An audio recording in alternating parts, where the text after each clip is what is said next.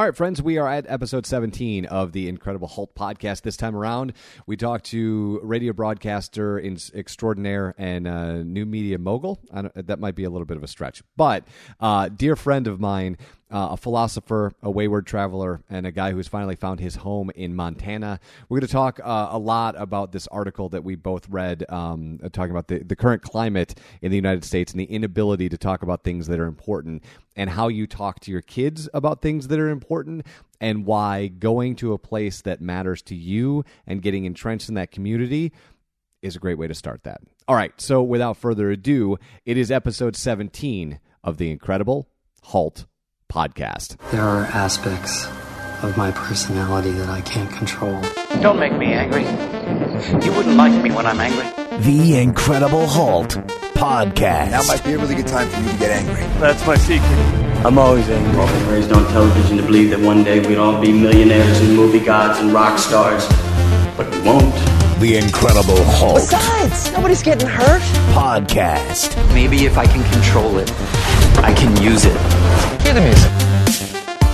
It is the Incredible Hulk podcast. My name is Eric Hulkgren. As always, you can get everything on theincrediblehulk.net. And this time around, for episode 17 of the Incredible Hulk podcast, I am joined by one of my dear friends who, for some reason, through the 19 iterations of podcasts that I've done, we've never actually sat down and done one of these, despite having about 1,500 conversations that I think lean into this in some way, shape, or form. And so earlier today on Facebook, I posted this article that actually Michael Gray, who was our guest today, shared with me about the Peanuts football trick and kind of how it explains what's happening in our conservative geopolitical universe that we're dealing with. So we will get into all of that. We'll talk a little bit about why we shouldn't hunt mountain lions and other things. But Michael Gray is joining us. Michael Gray, how are you, my friend?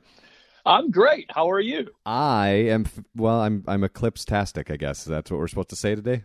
How much eclipse did you get there in Michigan? Well, I'm in Cleveland today, so I actually got a little bit more than I would have had I been in Michigan. It looked like most of the photos from Michigan were pretty uninspired. So Cleveland was actually pretty cool because it's a little bit further south. So yeah, here in Helena, we were in the 94% zone. So we got quite a bit. And you survived. Look at that. I did. Took a question, and I'm not making this up, from somebody here in town just minutes before peak eclipse at about 11:34 local time. Wanted to know if it was okay for pregnant women to be outside during the eclipse. And isn't that the perfect segue to what we're talking about today? Wow. Right. I was driving here today with a colleague, and she has a journalism background, and we were talking about how just difficult it is. And I'm about ready to start the Aquinas semester where I teach understanding mass media, and just how difficult it is to navigate through the ecosystem and make sense of what is actually happening and forming a real opinion. And you had sent this article, which I have shared probably 150 times prior to putting on Facebook this afternoon, that was entitled "The Peanuts Football Trick Explains Why Conservatives Keep Quiet About White Supremacy." And the idea here, which I mean, kudos to the gentleman who wrote this, being able to kind of articulate this, because I don't remember which one of my friends responded like, that's the most brilliant thing I've read, and I could never do that, so therefore I stay off Facebook. But the gist of this is, on both sides of the aisle, and correct me, Michael, because you sent it to me, is anytime they go to do the thing that you want them to do, they do it, and you yank the football out of the way and say, yeah, that's what I wanted, but not from you. Yeah, I mean, and I think you can apply this, and obviously this particular article is just about, the issue of white supremacy in the wake of Charlottesville and the conservative side of things. But you could just as easily write this and make it about the left.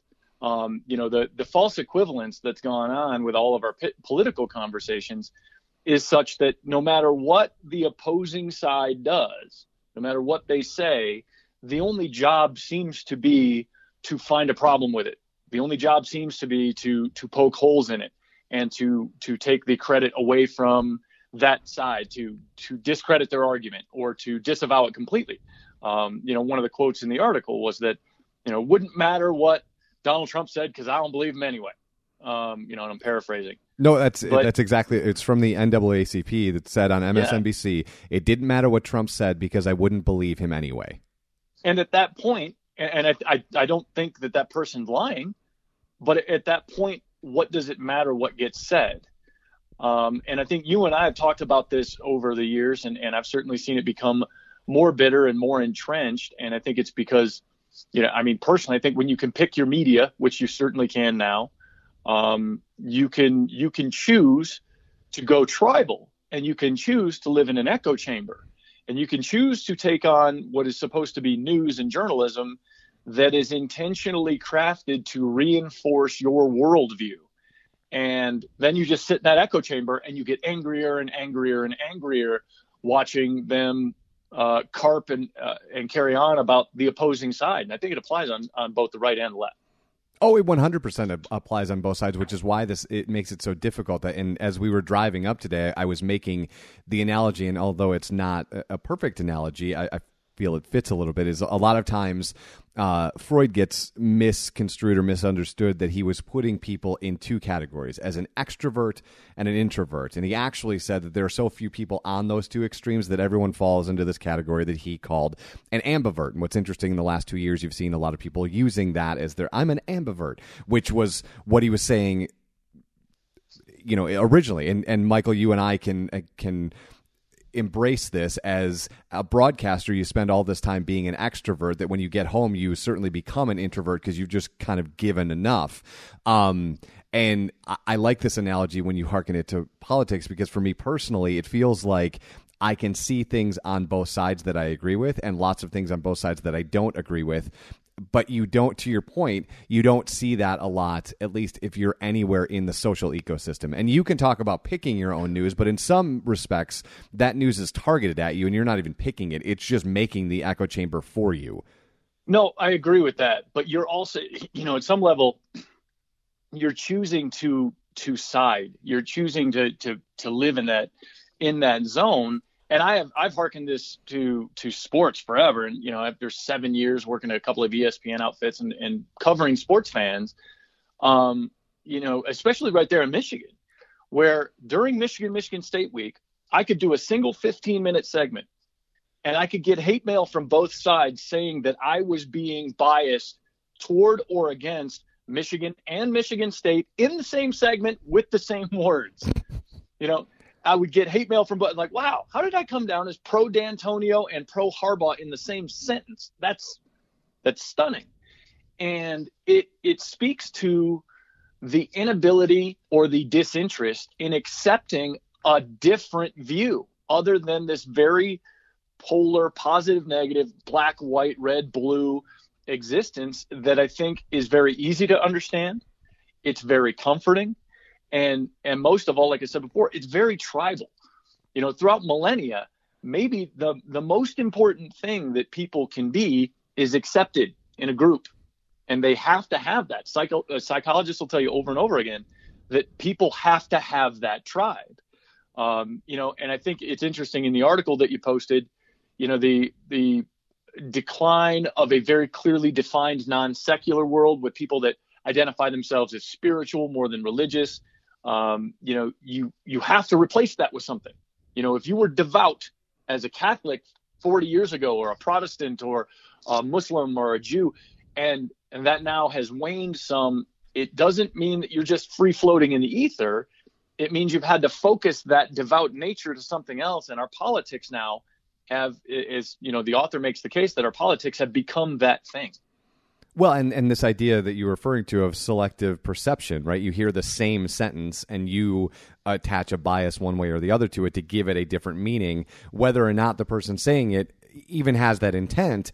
It makes it really difficult to, as you said, have an educated conversation. And as we are, a week and a half removed from Charlottesville, you get in these really, really difficult places. And I know you tackled it a couple days ago and I tackled it sometime last week, where it's almost impossible to talk about this situation, even though we have to. Well, I think it's, my thing, I jumped on Facebook Live there for like 6 minutes because it occurred to me on the air And granted, I'm doing an entertainment show. I'm not doing hard-hitting news, and I don't pretend to. I'm not going to try. But it occurred to me, I can't talk about this. I can't talk about this issue because the audience, by virtue of the media that they get and by virtue of how we've defined the conversation, the audience is predisposed to, are you on my team or not? And everything that you say, everything you can opine about, every opinion you can hold, every thought you can have, every emotion in your being is going to get distilled down through the filter to, are you on my team or not? And if you're not, then I'm going to write the manager or the owner of the radio station and demand you be fired. Because that's what we do in 2017. The only choice that we have for someone with whom we believe we disagree with, whether we really do or not, because we're not listening. We're just waiting for that crystallizing moment. Right. You're just waiting for that flashpoint to go, aha, there it is. He's right wing. He's left wing. He's this. He's that.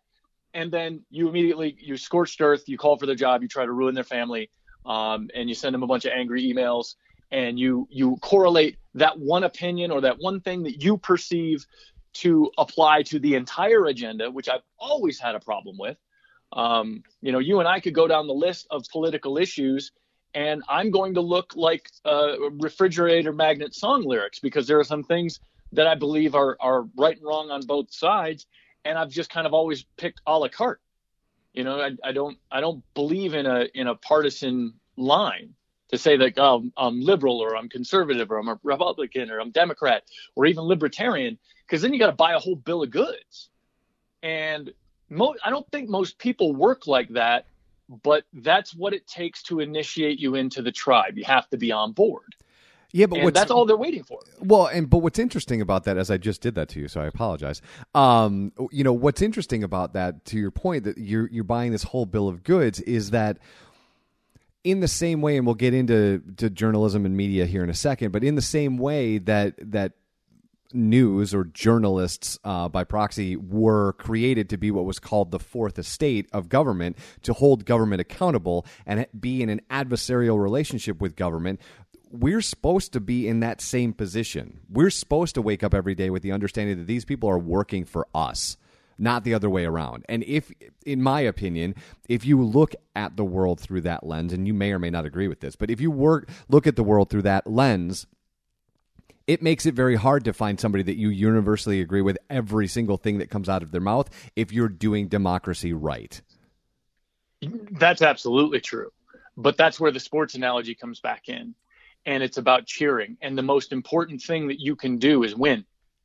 That's it. That's all anybody wants. And in order for you to anymore, it's not even about winning on the issues. I mean, I think you look at this record low approval rating for Congress, the last 6-7 months, whatever it is that Trump's been in office, for instance, how government function has just stumbled and bumbled and sputtered along.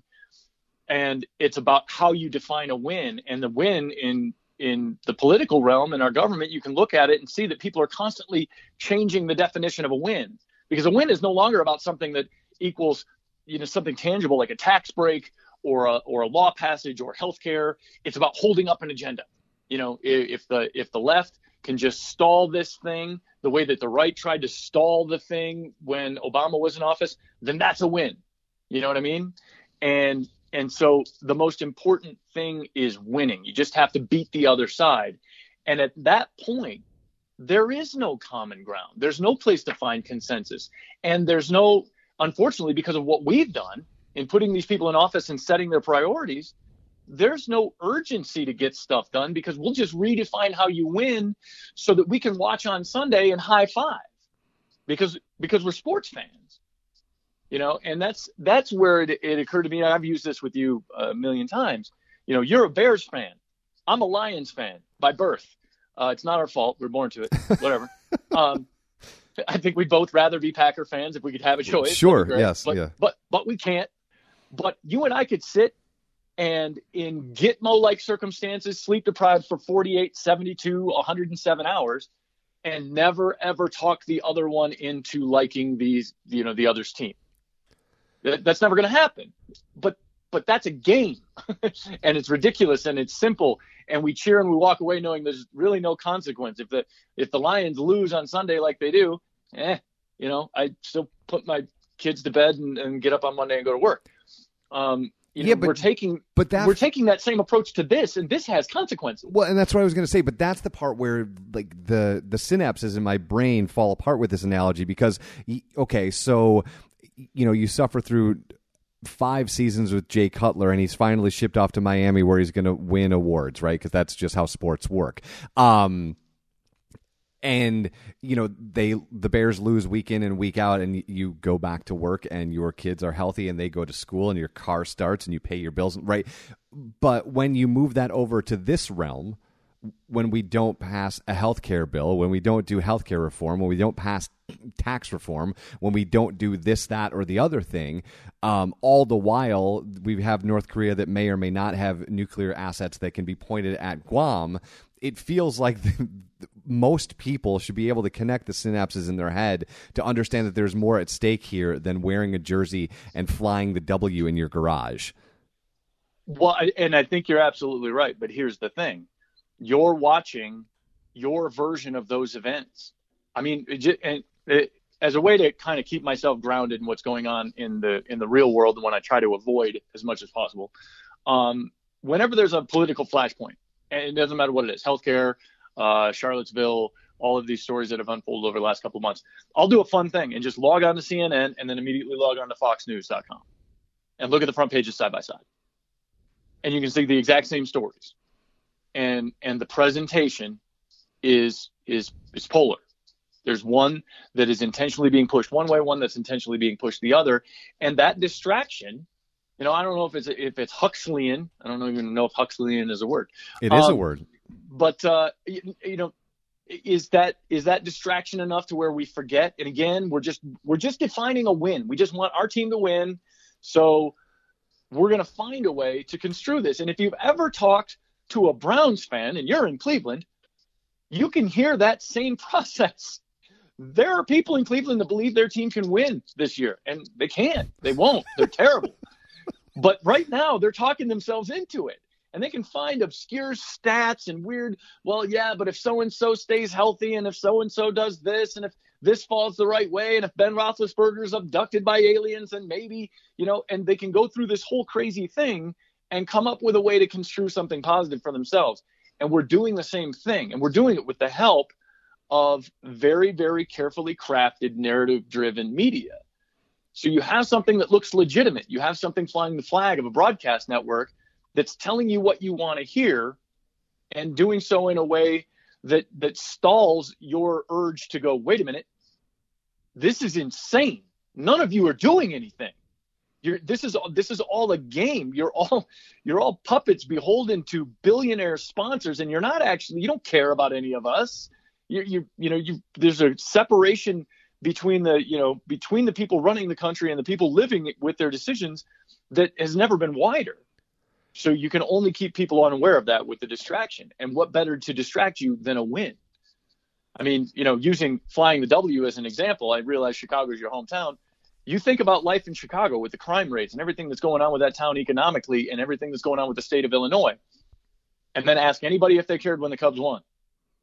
Nope. For now, Cubs win. Well, and we're in our happy place. I would say that they largely sit in their happy place. And for some context of people who aren't necessarily, understanding what's going on in that state, it's the next state that could declare bankruptcy, right? They haven't paid their bills in 2 years. They're not economically in a great spot, but they won the World Series, right? So who cares? But what I find interesting about what's happening right now is we're having this argument about whether or not, and this is how I boiled this down this last week, right? We're having an actual argument as a country as to whether or not we're accepting of neo-Nazis and white supremacists, which feels like such a ridiculous thing to converse about, but that's actually what we're talking about, is whether or not we're going to accept that behavior, which feels like, I don't remember who the tweet was, so I apologize, I can't give that person credit, but it feels like to me, the entire country went to war against the Nazis in World War II. So it feels like that's a zero-sum game. We don't actually accept that as any sort of accepted behavior. Yeah, I think that's self-evident, but I think the fight is it, going back to the distraction. Yeah, I think it is. The LA Times published a a piece of literature from the ACLU about whether or not, their overarching approach as to whether or not the ACLU could protect Nazi demonstrations on American soil as free speech. And it was printed in 1934. This is not remotely a new issue. No, we're convinced that it is by Twitter. Like, well, whatever's happening right now is obviously, that's the most important thing that could ever happen. But there's a real conversation about whether or not we believe the First Amendment covers this. But the distraction is such that if you can get somebody to jump on a news network and go, those guys love Nazis, everybody goes, wait, what? You love Nazis? Well, you're a dick. Right. And that becomes the conversation, and you can never backtrack far enough. You can never go back. No, nobody loves Nazis. Stop talking. That's nonsense. But what about this? What about what we believe? If we believe in free speech, I bristle whenever I hear free speech isn't hate speech because, well, yeah, it is. It is ugly and just, Sorry, go finish your thought, and then I'll jump in. But just as horrible, that's a more complicated, nuanced conversation. That's something that's going to take some time. It's not sexy. It's not Flashpoint. It's not Monday Night Raw. You can't just pick a side like boo to that guy and yay, the other guy. And that's, the news networks, they steer the conversation that way. And then I find myself a brick and go smack my forehead into it as hard as I can because I'm like, no, nobody loves Nazis. Nobody wants I don't want the guy across the street from me flying a Nazi flag. No, that's not the issue. But does he have the right to? That's a different deal completely. But we can't get there. No, because you go so far down the Iron Sheik road. We're like, boo, Iran, and then there isn't any other thought necessary because the guy at the podium just said, well, they love Nazis. And how do you, to your point, how do you put that genie back in the bottle, right? And you've seen, this is the part where it makes me uncomfortable, and I'm going to go back a second and then I'll go forward. One, in 1934, I think that argument is a little bit different because it starts to attach itself to the Sedition Act, right? Where there's actively a reason why we would want to not protect Nazi speech since they were still in play at that point. In 1970, when they approached this again and they allow the Nazis to walk through Skokie, Illinois, as protected free speech, which was a Jewish neighborhood, again, it's a different part of the conversation, but not necessarily connected to what you might have heard of the Espionage Act or the Sedition Act. And then fast forward to today, it becomes extra interesting because, like you said, we're now dealing with, is free speech not hate speech? Where does the line end? What stuff should be protected? How much does the local government have control over letting these people come together or be disbanded? You to your point about the Flashpoint media, you have those stories that are starting to pop up now that the Trump administration downgraded the idea of homegrown white supremacist terrorist groups in 2000, right at the beginning of this year, that was put into effect by the Obama administration. They have since reignited that for obvious reasons after Charlottesville, but you don't get to that point of the story because we're going to focus on they downgraded it in January of 2017, therefore this happened, therefore terrible. Well, and even take that one step further, because I know what you're talking about with that article. They cited the murder statistics committed by, white nationalists, Nazis, all of that. And it was from the Obama era. That was when the murders were happening. So they were doing this stuff. Where was the flashpoint on that? And that's the whole thing. Like if the terrible stuff had been happening over the last 10 years, why weren't we talking about that? Why aren't we having that conversation? And so many of these conversations involve uncomfortable subjects, and they require more than a D+ average student to kind of filter through them. And there's not a lot of effort put into that. If you start out, my wife she's a communication specialist. She's public relations, and she is a master when she and I are at odds about something, of realizing when I may have an advantageous position and completely refocusing the argument on something else entirely. And I've actually learned the technique to where I'm like, no, wait a minute. You can't make it about that because we're never going to get back to the original point. Right. You know, the original point was you dropped my toothbrush in the toilet and then put it back, and that's mean. And now you're telling me that I wasn't nice to your mom last Christmas, and that has nothing to do with my toothbrush. While you may have a valid point, that's a separate issue. Right. Those two that Venn diagram, there are no points of intersection between my toothbrush and your mom at Christmas. So it's something that I think you can recognize if you want to, but if you're a participant and if you have that pennant on your wall and you bought that jersey, you don't want to. There isn't that need for truth there because you're picking a truth that identifies with your worldview. You just want that reinforced. You just want to hear, you guys are awesome, you're winning, they suck, they're losing. Go to bed. And the networks, they've learned they can make billions of dollars reinforcing your worldview. So what's there to be done? I mean, because like what you said, and this was a similar conversation I was having this morning as I was prepping for this. You said, well, when something happens, I go to Fox News and CNN and I watch them side by side. Like 8% of America, and that's being generous. 8% of America probably do that. Most people just get what is sent to them. We both know plenty of people that read headlines on Twitter, and that's their source of news. They don't have any context at all other than whatever the 140 characters that they just consumed are, or the title of a video without watching the video, or right? Yeah, or worse still. I mean, I post stuff and I try to keep it lighthearted on the Facebook page, but I mean, I'll have people in the comments section be like, "Yeah, I didn't read this, but man, that's terrible." Well, wait a minute. You don't even know what it is. Maybe it's terrible. Maybe it's a cupcake recipe. Right. You don't know. You didn't read it. Right. You have no idea what's behind that. Like, why are you responding to this? Why, and so you get, you can get even further along. And that's, if I have a concern, and this is where I start to sound like an old man, for, millennials, for the younger kids that won't even know or understand network news. They're not going to understand Fox or CNN. Those things aren't going to matter to them at all. But this, whatever's on your Facebook feed is real. And you've worked with this more than anybody I know. The algorithms and the way that your click-throughs and all of the things that you opine about and like and dislike, and now they've got a whole realm of emotions you can express with the click of a button.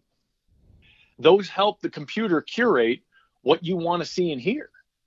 And so your news feed becomes more and more and more an echo chamber, and more affirming of whatever your preconceived ideas were. And there isn't anybody there to go, hang on a second. First of all, half of that stuff wouldn't pass Snopes. Second of all, the other half is written in a way to kind of manipulate your brain. And third, you're a dum-dum for not being interested in the fact that you're being manipulated. Nobody wants to hear that they're a dolt. And that's another thing that works against going out there and finding real information.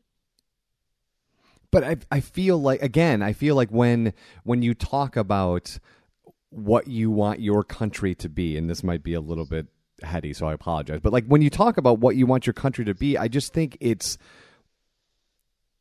part of your job as a citizen to become informed, and it's not part of your job to be curated to. And if you're the type of person that went into the voting booth and voted for whomever, having zero idea other than they were on your team, you're not doing it right. That's not how this is done. At least that's not how it should be done. No, you're unquestionably. And I'm certainly not saying in any way, shape, or form that's how we got here, because I think that's the type of argument that gets us exactly what we're talking against. I'm just saying your job as a citizen is to read some shit. That's your job. Your job as a citizen is to understand who is on the ballot and why you are voting for them. To me, it's one of the things that I take a lot of onus on, because it's important to be active in your own democracy and active in what's happening. And if you're angry about Congress not doing anything and you haven't voted in the odd year elections, I mean, I know they're even years, but the off presidential elections, that's on you, bro. That is on you. You're as much culpable as the people there that aren't doing their job, because they're not held accountable because you're not doing that. And they have a vested interest in low voter turnout. Yeah, of course they do. And they have a vested interest in the subterfuge that bores people into feeling helpless. If you are a free thinking individual, if you are somebody that is, has removed yourself consciously from the partisan conversation, it's really, really easy for me to understand why somebody would look at that and go, well, I have no chance. These two groups of lunatics are running the asylum, and I'm just going to keep my head down and try not to get shivved. And I think a lot of people find themselves there, and the people that are benefiting from it financially have a vested interest in continuing that. I arrived at a different, kind of a different decision-making process for myself in the last couple of years. And it's due in no small part. That's why I'm in Montana, is due in no small part to looking at what was happening, looking at what's going on in urban centers, looking what was, I lived in Seattle for 2 years. I got a chance to see that political machine up close. And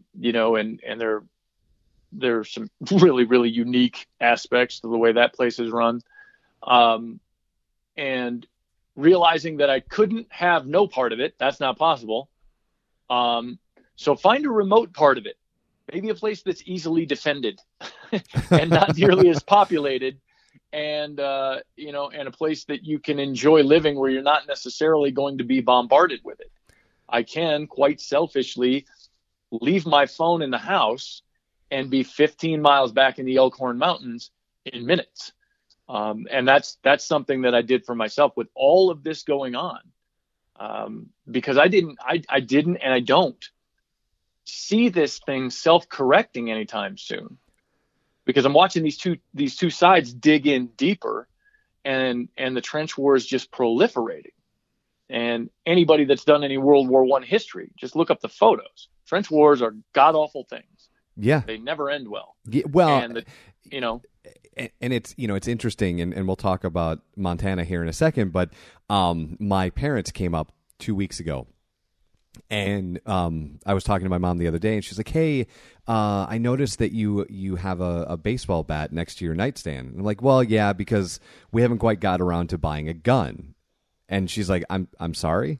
Like, well, like if you look at my house and you look the way that it's laid out, it's not, to your point, it's not really ideal for defending in case anything happens. And we live in a country where something's probably going to happen, where, you now have to think, and this is an interesting space to be in, right? Where you have to think, well, if I go to the farmer's market, there's a possibility that somebody here is going to get in a car and try and drive over all of us, because that's the world that we live in these days. And that's not to terrify people and make them stay at home. And as I was talking, my mom is getting inherently more nervous, and she's like, "Well, yeah, but how do you sleep?" I'm like, I sleep fine. And she's like, "Well, how do you justify those two statements, right? I need something to protect my family, and I'm getting more protection for my family, and I sleep fine." And I said, well, I approach it like this. Right now, I do as much as I possibly can to make sure that my family is safe when we go to bed at night. And then we get up every day and try and enjoy as much as we possibly can. The same being, I don't not swim in the ocean, even though I know that there are sharks everywhere. The idea being, right, at some point I might have to deal with a shark, and I'll deal with the shark when it's time to deal with it. Until that moment, I'm going to enjoy the fact that we can enjoy the ocean. Yeah, and I think you have to live that way to the extent that you can. The irony, as we're having this conversation, my actual trip here, my actual drive west, the day I left, was altered greatly by election night. I was planning to leave early in the morning, the day after Election Day. I was texting you that night. And by about 8 o'clock Eastern time, I was watching the results come in, and I realized that Donald Trump was going to win. And then I knew I couldn't be anywhere near Chicago in the morning. Right. And I had that thought in my head. I was like, I can't be in the third largest city in the nation when God only knows what's going to happen. So I left at 2 in the morning, and I rolled through Chicago at 4:30 a.m. local time, and got as far as Bismarck, North Dakota that first day. I did 1,000 miles, took 18 hours hauling a trailer at 55 miles an hour. But that was that was something that had to happen. And sure enough, when you go back and you look, like, Chicago was not happy. Right. It was not a good place on the 9th of November in 2016. And I was right to be through Illinois and away from, all of that, and past Minneapolis and all, everything that goes with that as well. And that's the first time. It was one of those things. It's the first time I really had confronted it in a long time. And, I told my wife, I go, this is why I'm going to Montana. I don't want to ever think about this again. I don't ever want to have to worry that something near my home or something in my path of travel is just by virtue of the population that's there represents a threat to our security, to our life and limb, because people are going to be upset about something that I had nothing to do with, but it's still a threat. And I have to do whatever I can to avoid that, up to and including just going on no sleep and bombing through town under cloak of darkness to make sure that I was past Chicago at a reasonable time. That's something I haven't forgotten. And I've been out here. It'll be a month in November, obviously, or a year in November rather. And it's something that I haven't forgotten, because I haven't had a single thought remotely like that since. My concerns are things about staying on trails and making sure I remember my GPS so I don't get lost and eaten in the woods. Yes. Don't do that. Well, it's, those, you trade one level of concern for the other. If I get eaten by a bear, at least I feel like that was a fair deal. If I get thrown off a highway overpass, it's, I'm not going to feel as good about that one. It's going to be harder to write the obit. So, I think one of the questions that we all struggle with when we have children is like, how do you talk to them about all of this stuff? And not that you need to tackle that in one big gulp, but like, you move out to Montana, what is that conversation like? And then when they clearly have access to media, because everybody does, like, what is that? What are those conversations in your house like? Because your kids are very different ages, and so their understanding is probably at a very different level. What is that like for you as a parent right now in 2017 to see this sort of stuff happening? Well, and my kids are 6 and 9. My daughter's 9 years old. Boy is 6. And I don't think the conversation's any different because I'm in Montana, to your point about, the digital media and everybody's got access to things. And you are not less likely to run into somebody who's going to spout political rhetoric at you here as you are anywhere else. There are just a whole hell of a lot fewer people here. To put it to scale, it's the 4th largest state in the nation at 145,000 square miles, give or take, with just a hair over 1 million people in it, in the whole thing. Wow. There's 9 million people in New York City. So I think there's a different pace. There's a different space. Things aren't as urgent as population density can make them. But the conversation doesn't change. I mean, I think you have a responsibility to explain that some people believe this, some people believe that. My daughter started asking me leading up to the election because she had kids in her class talking about what their parents were saying. And she said, or who are you voting for? Are you going to vote for Hillary Clinton? Or are you going to vote for Donald Trump? And why do you like the people that you like? And what goes into all of that? And I think, to the extent that you can, you have an honest conversation and try to be careful to curate the details so that, they can understand them at their given ages. So having a 9-year-old, what is that? When she says they're saying stuff in school, like what sort of stuff are they saying? Is it already starting? Is that my team? Yeah. Okay. Yeah, for sure. Yeah, you got kids coming to class going, "Oh, Donald Trump's the best," or Hillary Clinton's the best, and even more than that, whoever the opposing side is terrible. They're the devil. Which I think in a lot of cases ends up being the more important talking point. It isn't necessarily so much about who you're for as who you're against. And kids pick up on that big time. They're so perceptive to negative energy. And that's not science or Dr. Spock. That's just my own observation. Dr. Spock. They're so perceptive to negative inputs. And so when they go and they're amongst their peers and they're amongst their other classmates, they're going to be more likely to parrot those things. And so your kid comes home having heard terrible things spewed about candidate A or candidate B, and they, and then they'll want to know, like, why is that person Satan? Why is that person the devil? Why is this kid saying this about this person? Do you like them? Well, because I'm not supposed to like them. They said they're terrible, and they want to know what to think about that. The conversation that I've had with my daughter is more about, look, people have very, very strong opinions about these things. You want to be very careful about that. You want to think for yourself.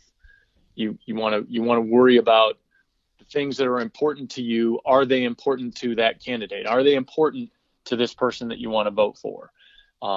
It's not necessarily about who you like.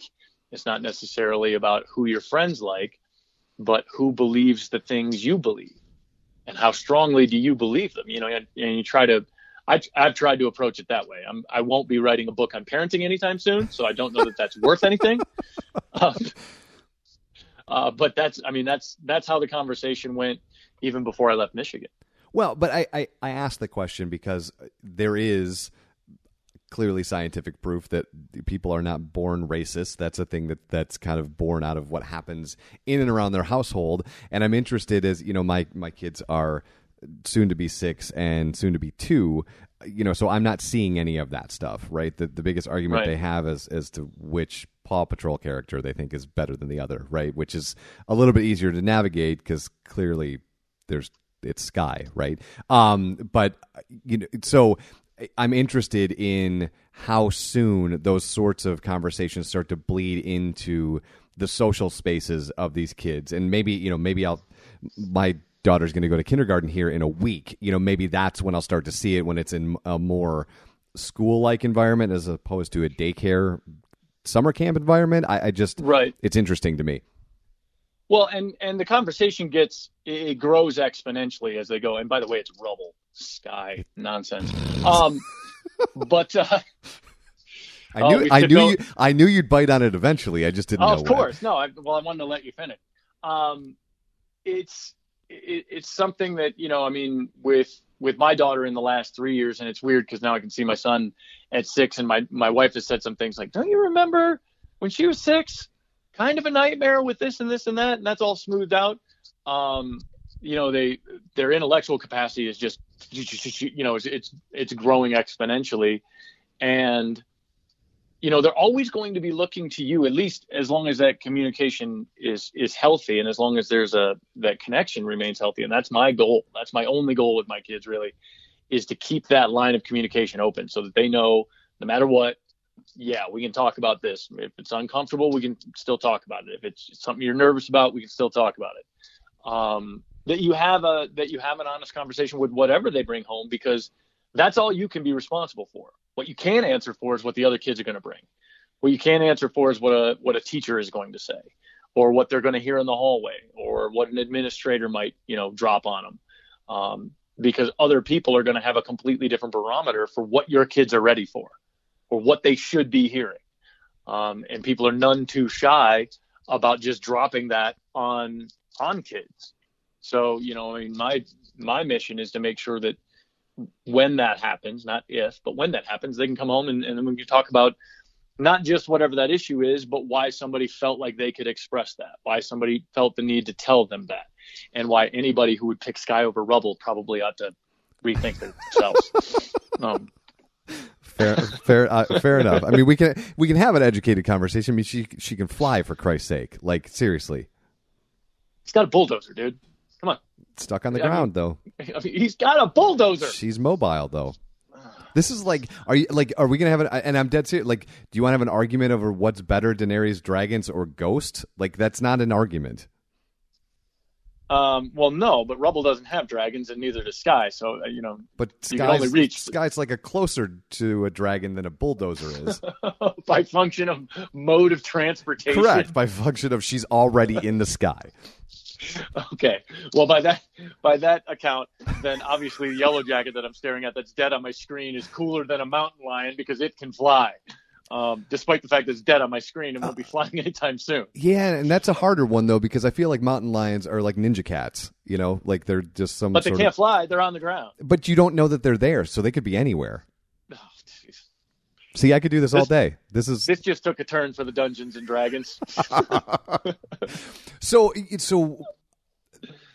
what they come home and they disagree with you for the first time. Let's start there. Like, we're 5 years from now. It's obviously not when they're 9, but maybe when they're not waiting. They're not waiting. No. I know, but like when there are stakes attached to it, right? Sure. What is that conversation like? Let's hypothetically say they take the opposing view in the 2020 election of whoever it is that you would like to vote for. What's that conversation like, and how do you pass that information on to make sure that when they go have that same argument with their friends, that it can remain as neutral as possible while still being respectful of the fact that you have the right to argue? Well, I think that you got to have the conversation that you and I are having. And I think you got to have it the way that you and I wish we could have it on a more mainstream level. When it comes to kids disagreeing or saying no or picking another lane, as long as there's no threat, if it's a difference of opinion, as opposed to a difference of safety or something that's going to cause harm or danger, I think you have that conversation. If you want to make a difference and get Buddhist, and I have. Not in the clinical sense, but I've certainly kind of co-opted the theory that, look, I'm going to try to make a difference in my little bubble, because I can shout into the void on the internet about the greater evils involved in the world and all of the terrible things that are out there, and I'm just contributing to the nonstop noise machine. With kids, with being a parent, you have maybe the most impressive weapon in your arsenal to truly affect change, to send another human being out into the world with an understanding that you think advances the cause. Whatever that cause is. In my case, it would be about hearing other people, because what I've seen in my own family, what I've seen with people that I love and care for very deeply, has been this entrenchment combined with despair. The other part of this, and we haven't really talked about it, is the misery and fear that the news networks push on you all the time, that feeds into our team's got to win, because if their team wins, we're all going to die. That sort of thing. I've seen it, and I've had almost the exact same conversation with my dad, who had an 8x10 framed photo of George W. Bush, was a charter founding member of the National Rifle Association, and as dyed-in-the-wool right-wing as you could be. I had the exact same conversation on Election Day when Obama was elected to his first term as I did with my sister, whose overriding set of issues include LGBTQ rights and a number of things associated with the left. I had the same conversation with her that I did with my dad on Election Day when Donald Trump was elected. And it was fear. This is going to ruin everything. This is going to change everything. We're not going to be able to be Americans anymore. We're not going to be able to live our lives. This is going to destroy the fabric of this country. And I'm having this conversation with both of them in the opposite direction over the exact same thing. And they're both just hitting me with talking points from their favorite media outlets. And it occurred to me at the time, I'm like, wow, this is what fear does. It just makes you irrational to the point of where it makes you deaf. You don't hear anything anymore. You don't hear the other view. You don't even want to hear that you're going to be okay. Right. Because what I told both of them, I'm like, settle down. All right. The guy you didn't want to win won, but it's not the end of the world. It's a 4-year term. See what happens.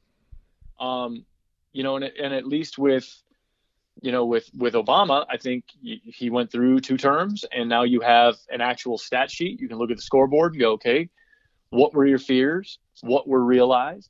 How much actually came to fruition?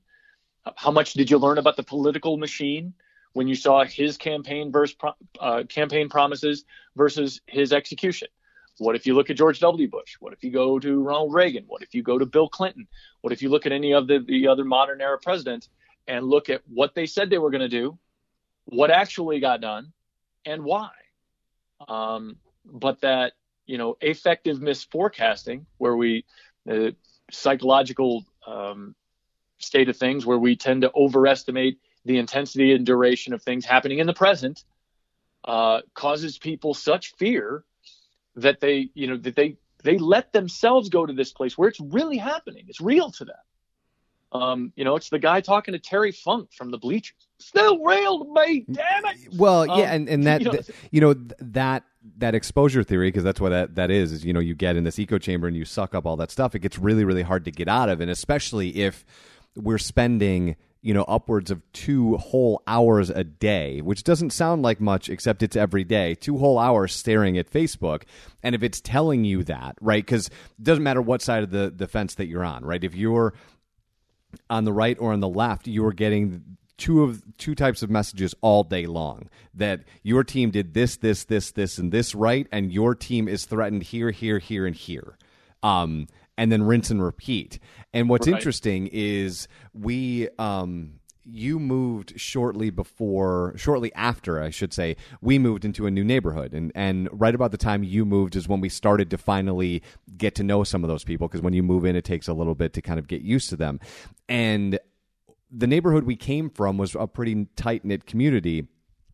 And we were able to have some really interesting conversations and, bonfires and stay up late and talk about stuff happening in the world. And it's taken a minute, but we're having the same sorts of conversations. And I wanted to share something that not one of my neighbors, but somebody else posted, and kind of reflect on why community is almost more important than media when it comes to this sort of point of view. And he posted on Saturday, and yes, there's a bit of hyperbole here, and yes, it's a little bit ridiculous. However, there's a lesson in here. And he said, social experiment time. What would happen if every person in the United States for the next 365 days, I would take minutes, but we'll do days, stopped watching every news channel, completely shut off their social channels, and began forming their beliefs about the world around them and their fellow humans based on real-life experiences, conversations, and interactions? What would that look like? And, to your sister and to, your father, what would have changed in those situations had they been having that conversation, not only with you, but without media influencing that fear that you're talking about? Yeah, it's so hard to say, because both of them are in a better place geographically than their moods and attitudes would indicate. Sure. It's something that I'm conscious of. My dad's no longer with us. My sister is, she's doing her own thing, but coming out here to Montana, part of the goal was allowing yourself an environment, a physical environment that would endorse that kind of thinking, that would make it possible to focus on the important stuff, to get to know the people around it. My kids go to a very small school in a very small town here in Montana. There are 2 classes for every grade, K through 8. There are 2 kindergartens, 2 first grade classes, 2 second grade, so on and so forth. And the classes are all around 18 to 23 students. Everybody. I know the guys that work at my post office, because I have a post office box now, because I don't have a mailbox because I'm too far off the beaten path. I know the guys at the local tavern. I know the guys at the local gas station. I know, you encounter the same people over and over again. And, that was a conscious part of this, because I wanted that. I wanted that for my kids, and I wanted that for me. Because the anonymity of even a city the size of Grand Rapids, in Grand Rapids, Michigan, where you are, even that anonymity for me was discomforting at this stage of my life. And I was seeing some of the things that it was churning out in terms of products, because we all know parents and kids and other things. And when you see what can happen with that, and my experience in Washington, again, with Seattle, where my daughter started school, in a much bigger environment. I wanted an environment that would, it automatically, just by virtue of its complexion, that it reinforced that same notion, that you can define your day-to-day reality without the distraction of the box if you choose to. That you can, I've disconnected from, I've got Netflix. That's it. And I guess Amazon TV, although I don't watch it, but Don't worry, no one else does. So I've got Netflix. 3 episodes into The Defenders, that's it. You should have skipped the first 3. It takes off after that. Yeah, well, I was pretty impressed because normally when Rosario Dawson shows up is when all of these series grind to a halt for 4 episodes, but then she was in episode 1. So I'm like, oh, we're just going to start out there. It's like Iron Fist is still going to be a flaky mess of neuroses, and there's Rosario Dawson, I guess. But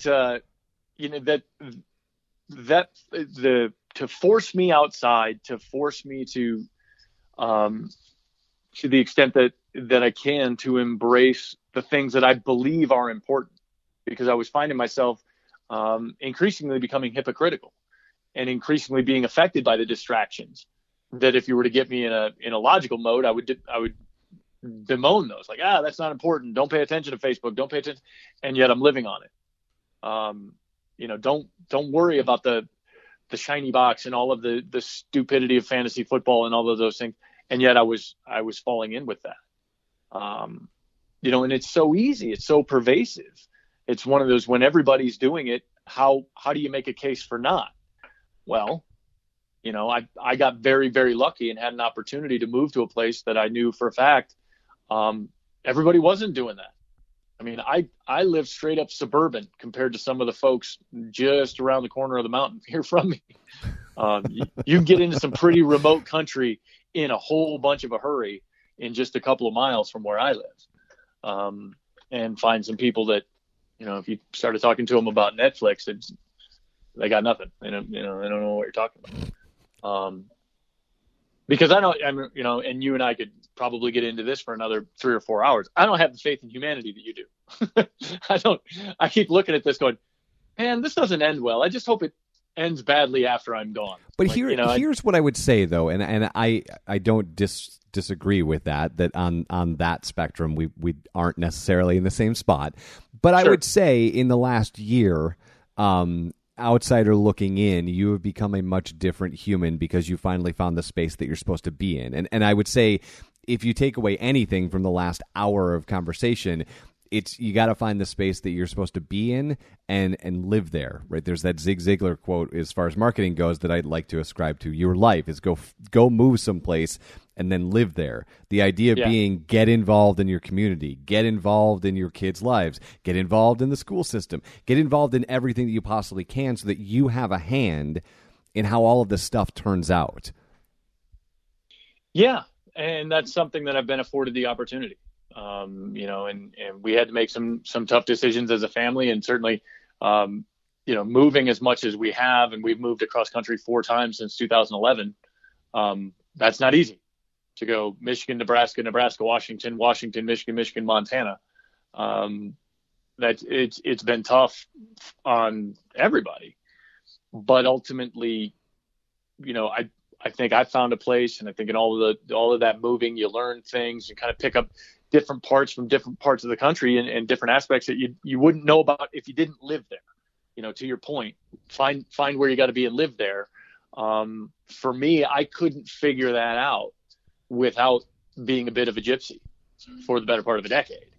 To find that and to find out that some of these places that, quite honestly, I wouldn't have been sure existed. That wow, you can still live that way. I was eyeballing Alaska, if we're being honest. And people look at me like I'm a lunatic, but I was legitimately looking into opportunities in Alaska, and ended up with something that for the family and actually for myself worked much better. But it was through a lot of travel and some trial and error and some real genuine heartache that I got there. And for me, that it turned out to be hugely important. The location ended up being a way bigger deal to me than it would be to somebody else. And there are folks out there that I know that born and raised in the same place, and that's all they ever wanted, and they're completely content and they're balanced, and they're in a wonderful spot, and that's great for them. My method was a little more herky jerky and involved a lot more packing, but I feel like the ends justified the means a little bit as I'm sitting here talking to you, looking at Kaiser Mountain and whether or not the elk are going to come out here in a couple of hours. Well, like I said, it sounds like you're in a much better place. My friend, that kind of wraps up the hour, so we'll leave it here. But if people want to get a hold of you on Facebook and Twitter, how do they do that? It's all the same, at the Michael Gray, the Michael Grey. That's Facebook, Twitter, Instagram, Snapchat. If you're going to follow me on Snapchat, do it quick before Snapchat goes away. Yeah, come on. Are you going to tell us to get off SoundCloud too? Is that what we're going to do? Is that how we're closing this out? No, I will not tell you. Be on whatever cloud you want with Sky, and I'll go ahead and take rubble, and we'll stay here with our feet planted on the dirt, terra firma. No, that's where to find me. The Michael Gray, all over that, and obviously once this is up, I'll make sure that it's posted so people can get an extended dance remix of kind of what I was trying to say last Friday when I was letting this stuff bang around inside of my brain. All right, my friend. Well, thank you for the time. It was great, man. Let's do this again sometime. Yeah, dude, I would love to. Like I said earlier, with this season, for whatever reason, I thought 60 was a good number, so I'll probably be calling you a lot. I'll be here. All right, buddy. Take care. Take care.